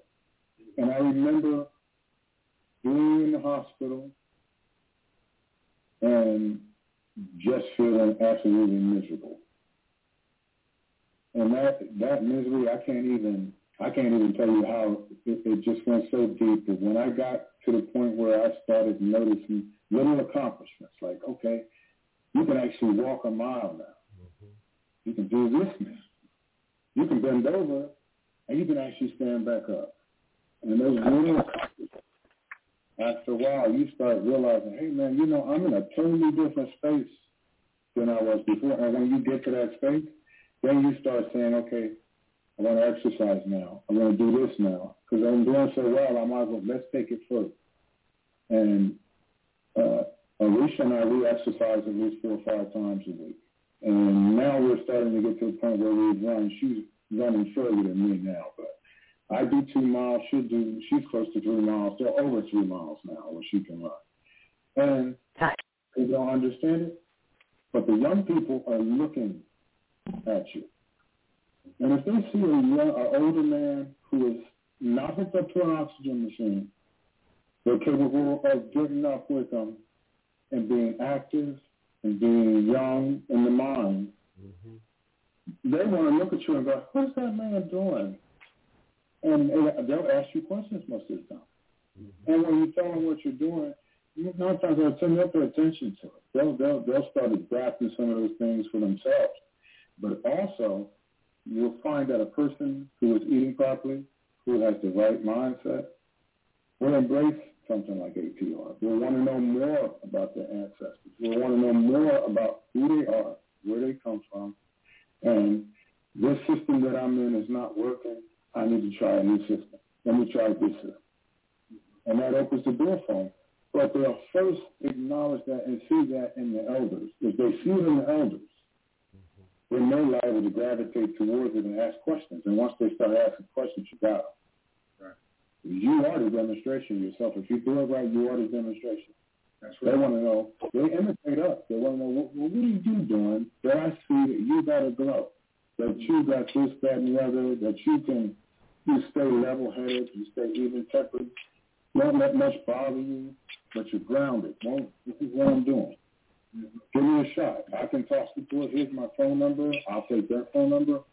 Let me show you how to do this, that, or the other, and we'll go from there. But we are, like you always say, we are our demonstration. Yes. Just how you look, people are always looking at you. People will always pay attention to you. And they always want to know, what is he doing that I'm not doing? Right.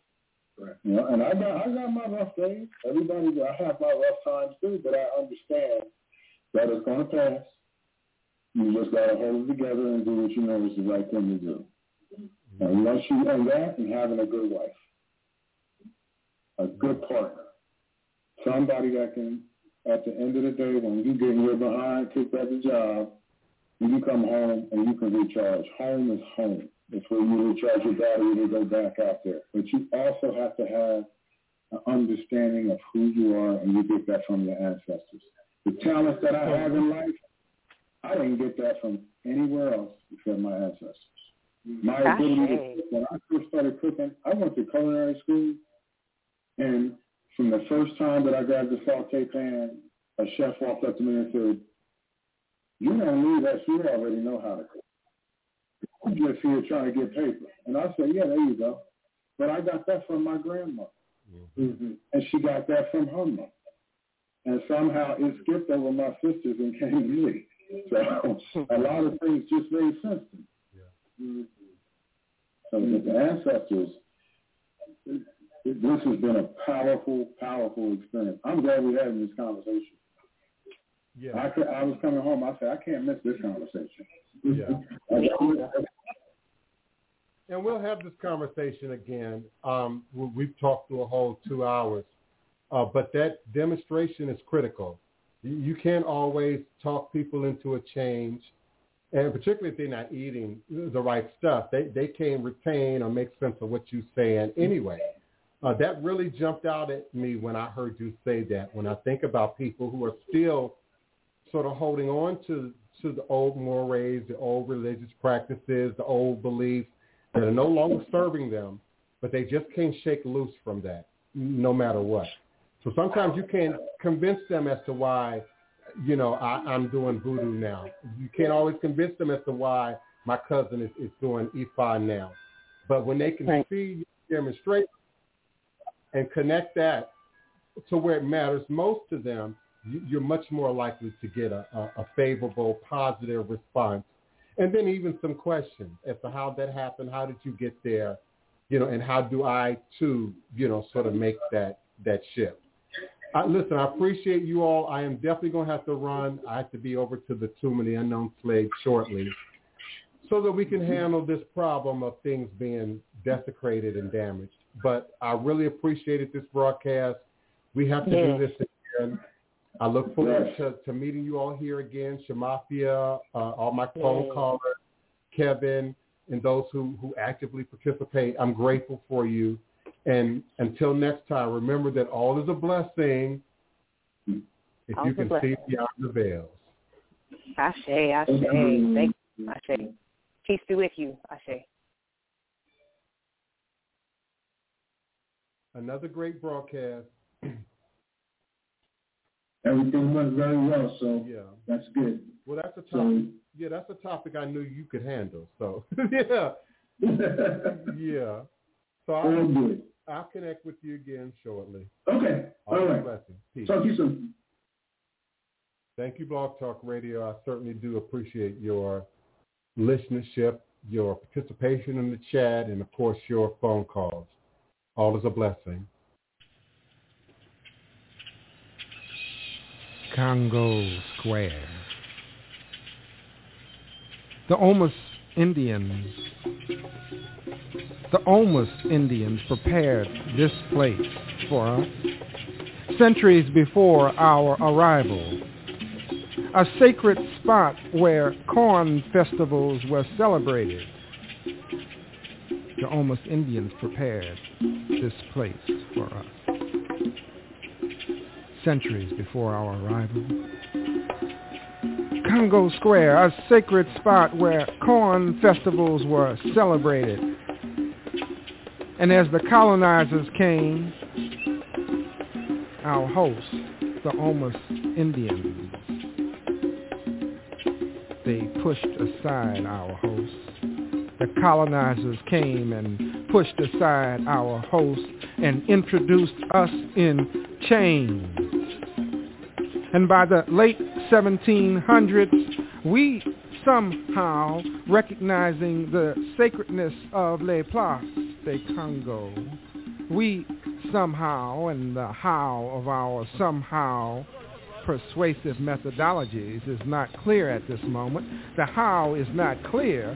How our persuasive methodologies worked is not clear at this moment, but nevertheless, even as slaves, we crafted and created a space where we could be free to be we.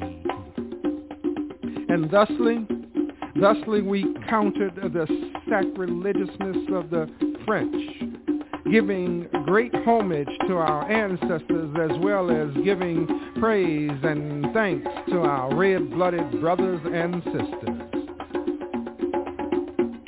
This is an oral libation toast to Congo Square, to Native Americans, to our ancestors who made a circle out of a square and gave us a way to stay ourselves, save ourselves from the transformatory ugliness of America, which refuses to recognize the spirituality of life, which refuses to recognize the spirituality of life and celebrates death with crosses and crosses, double and triple crosses, the middle passage, the first cross, Christianity, the double cross, and capitalism, the ultimate triple coup de grace cross of our captivity.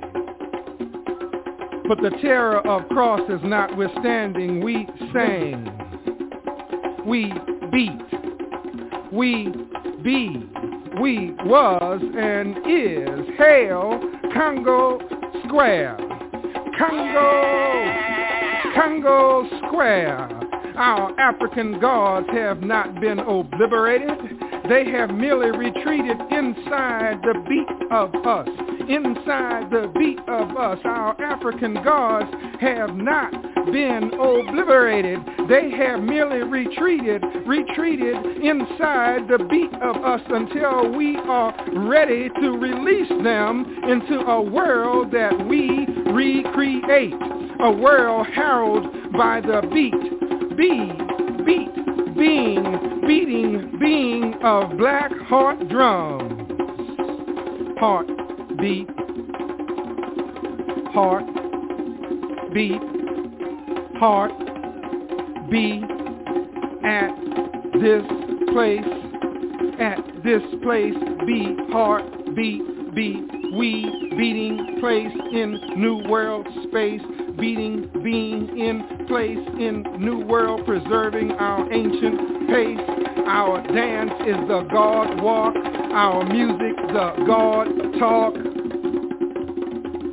First thing we do, let's get together, circle ourselves into community. No beginning, no end, connected together and singing, ringing, singing in a ring. Second, let's be original, aboriginal. Be what we were before we became what we are.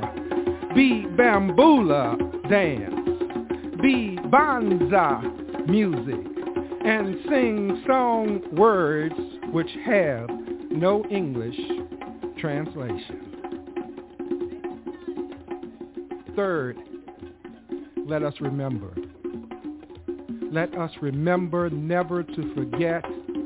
Even when we can't remember the specifics, we must retain the essentials. Let us remember never to forget.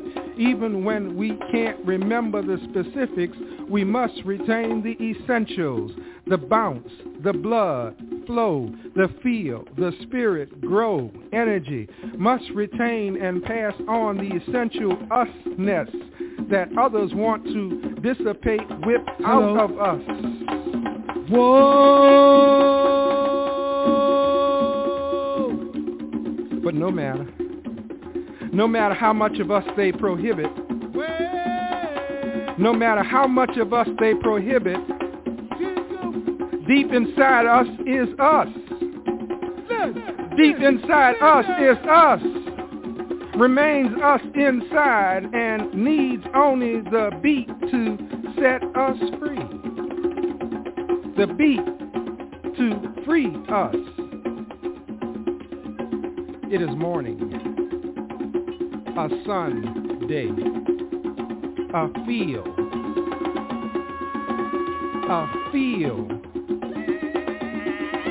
without shade, but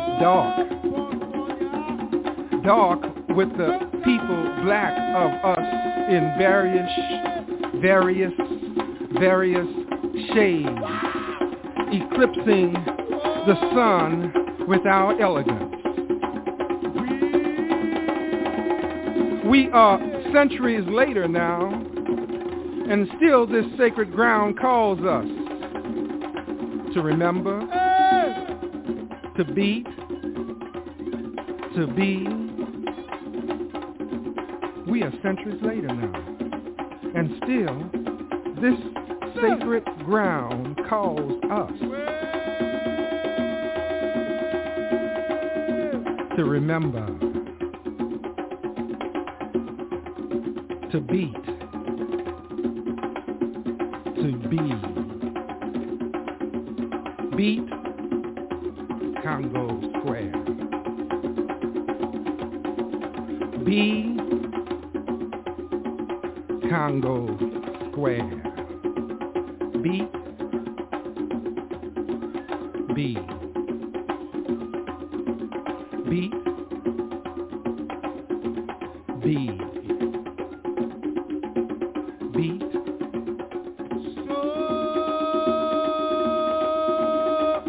Congo Square. Be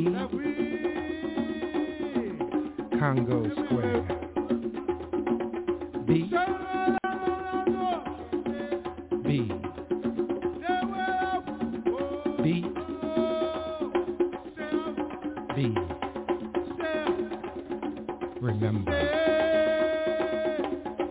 remember.